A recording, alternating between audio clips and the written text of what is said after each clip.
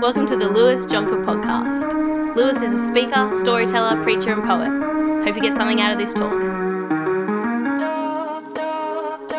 There is a small boutique paper shop on the Amalfi coast in Italy. The beautiful Amalfi coast. It sits on the corner of the cathedral square between the rose gardens and the sea. I imagine this place smells of lemon, salt, and pizza. But this is no ordinary paper shop. Amalfi paper is famous.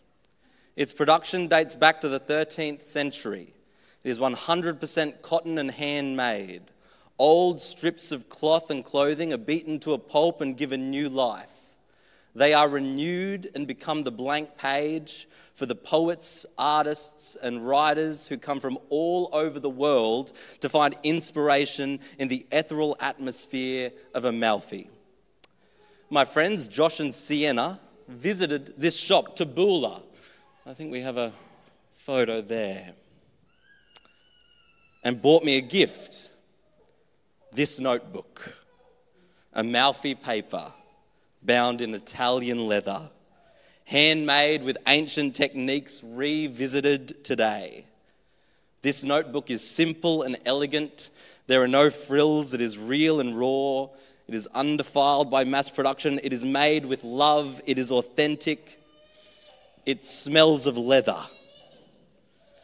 But don't be fooled by its simplicity. A notebook like this takes work.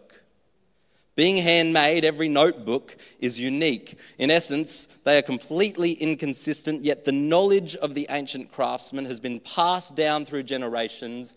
The heart is consistent. A notebook like this, well, it can't be used for shopping lists. A notebook like this is for something special. I've always known that I am called to eventually start or plant a ministry, so I vowed to Josh and Sienna I would not use this notebook until that day came. It's been sitting on my shelf for months. A notebook as authentic as this needs an authentic purpose. To be candid, I have felt this calling since 2012 when I moved to the Central Coast. A travelling prophet came through the Pentecostal church I was attending. The problem was, as a Lutheran, I didn't believe in prophets or prophecy, so I figured I would attend his prophetic workshop to prove him wrong. As a 17-year-old, I was a bit more brash. Perhaps I still am now, I don't know. Over the course of that workshop, I received a few prophecies or words of encouragement that I've held close to my heart for the last 10 years. And I've only felt comfortable sharing them with my closest confidence. Something about it feels, it almost sometimes feels prideful to share what's on your heart. It doesn't feel humble. But church, I love you and I trust you. And I would love to share some of these sentences with you now. The first travelling minister said these sentences: I'm certain of the call of God on your life, Lutheran or don't speak in tongues, I don't care. You are called and you'll pastor a church, and it's in your soul and DNA. Your soul is searching for your destiny. You think it's the arts, but it's the ministry of God. You have a boldness inside of you. You will do anything. You will do what people say you shouldn't be doing because you have courage in your soul. And the second minister followed up like it. Lewis, I picked up on the Lutheran comment, and it reminded me of Martin Luther, that he went against the flow of his generation and stood out. And I think there is a prophetic anointing on your life as well, whatever that meant at that point in time, I didn't know. And part of that is a bit risky for you. It's going to take a real faith to trust. Since God is going to cause leadership to come upon you in ways you didn't expect, and probably in a stream you didn't expect. And through that, it will be a change, a beginning of a new generation. And like Luther, you'll have to stand against certain things and stand for other things. And I think that's what your journey will be like in the next 10 years. You're going to have to stand for certain things, and it won't be easy. You'll be lonely at times, but in the long term, you'll see incredible fruit from that. To be honest, I still don't know if this form of predictive prophecy is real. When the travelling prophet came back the next year, I thought he'd be really excited to see me. He didn't remember me from a bar of soap. But I do know these words changed my life, and I've pondered them for just over 10 years. In my heart and in my mind, I had planned to step into this calling in 2025 alongside two of my closest friends, Josh and Sienna, who also feel called. In the interim, I had also planned to reduce my hours at MVBC and become part-time next year so I could plan and dream about what a new ministry plant could look like. However, the financial situation at MVBC, announced at our last focus meeting, became a catalyst to reconsider what the future may hold. Amongst all the options on the table, NVBC and myself, this church and myself are in agreement that it is time for me to follow my calling and to fully transition out of my formal role at NVBC soon after BAM camp next year, more specifically midway through April. I'm certain in my discernment that this is the will of God, but I want to make it clear that I did not discern this on my own. I believe deeply in Proverbs 11:14, where there is no guidance the people fall, but in an abundance of counselors there is safety. Over the past 3 months, the elders and church leadership have also been in discernment. To quote them directly, they have individually and separately processed my sense of calling and gathered to share and discuss what they believe the Lord was saying and what was in the best interest of myself, the pastoral team, and the future of NVBC. In this, they are of one heart and one mind and were unanimous in their clear sense of the Lord's leading. I'd like to thank the leaders of NVBC who have given me genuine encouragement and clearly articulated why they personally believe it was time for me to run wholeheartedly into the purposes of God rather than a gradual transition through 2024. I'd also like to thank my own personal mentors and supervisors who have helped me discern and guided me over the last 3 months. I love this church, having witnessed a generation grow. The upcoming BAM camp in 2024 will mark my 6th. I fondly recall my first camp when the Year 7s attended for the first time. Well, those Year 7s will be in Year 12 in 2024. I will have accompanied them through every camp of their high school years. To those of them I spoke to, I remember kids like Luke Shaw, Nick, Noah Henderson, jumping around as Year 7s, getting bullied by the seniors in the mosh pit. Now they are the seniors in the mosh pit bullying the Year 7s. It's quite amazing. I say bullying, I mean being funny. We have a no bullying policy at youth, I should make that clear. NVBC is a good church. Its fruit is relevant and evident. During my time here, I've overseen 48 baptisms, a number higher than any church I've ever been a part of. We dunk people. And I've seen our youth ministry grow and flourish. If you have not seen the youth band on a baptism night when the mosh pit runs free, you are missing out. There is no greater sound than when you can hear nothing but the voices of young people singing the music they love. And our youth leaders are the best on the coast.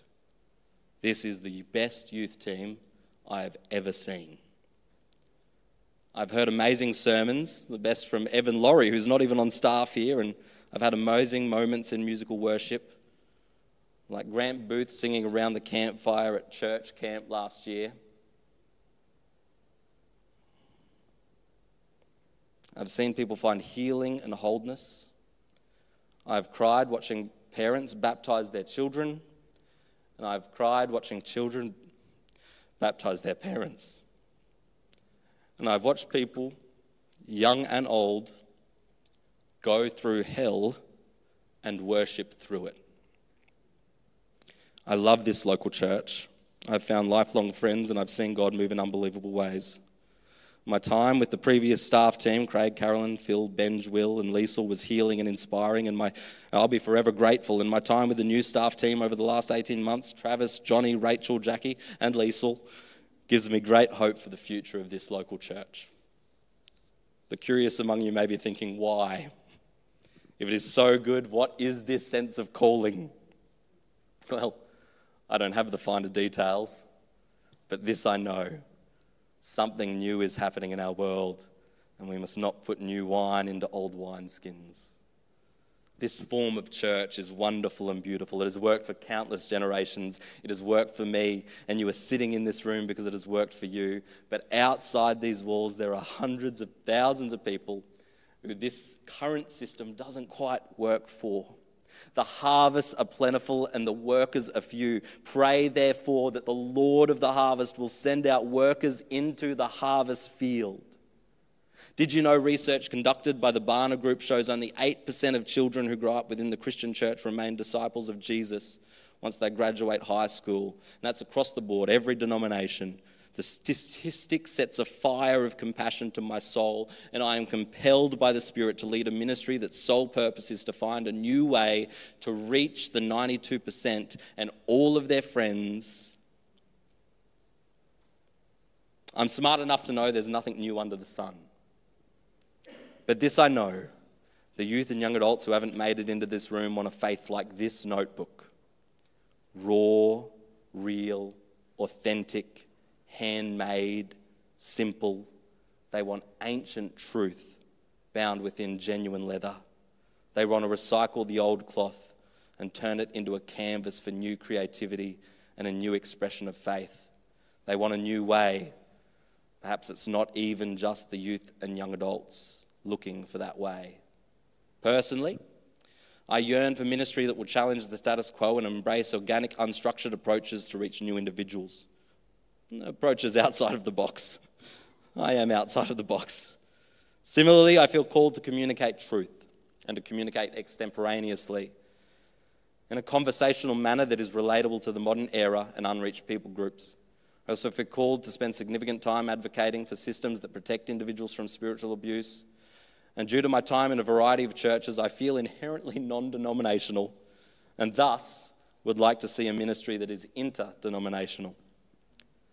It is my time at NVBC that has given me this passion. It is a local church that has done this the best I've ever seen it done, but there must be more. The harvest is plentiful. There must be more. Nothing I could dream of could ever replace what is. In God's library, there are many notebooks, parchment, papyrus, canvas, linen, wood, cotton, all among the shelves. In fact, I can't wait to work alongside MVBC for kingdom purposes and find opportunities for partnership. I sense God doing something new. Do you? I'm willing to risk it all and give up my full-time salary. But, I had this discussion with my parents because I thought, well, I better do that. I don't know what parents and dads' obsession is with superannuation, but they really bang on about it. But even they were like, run, give it a crack, go. I want to run with God towards his plans and his purpose. I see a new generation rising up to take their place, and I see people of all ages yearning for the authentic. My initial entry into ministry was solely driven by divine calling, not for financial reasons, and it is a divine calling that is leading me into something new. I promise to do everything I can to ensure a healthy transition for the vitality of our youth ministry. If I'm required on a casual basis to come back after April and show up on Friday nights for the sake of our youth, I will. I always have been and always will be a team player. But our youth ministry has gone so well. My leaders are phenomenal. They're going to be just fine. Over the coming months, you will hear much more of the vision and the finer details. As Josh, Sienna and I, and Emily, of course, embark on this journey, you'll also be given the opportunity to offer support in various ways, as the leadership of MVBC have already suggested they will do. But what do I need now?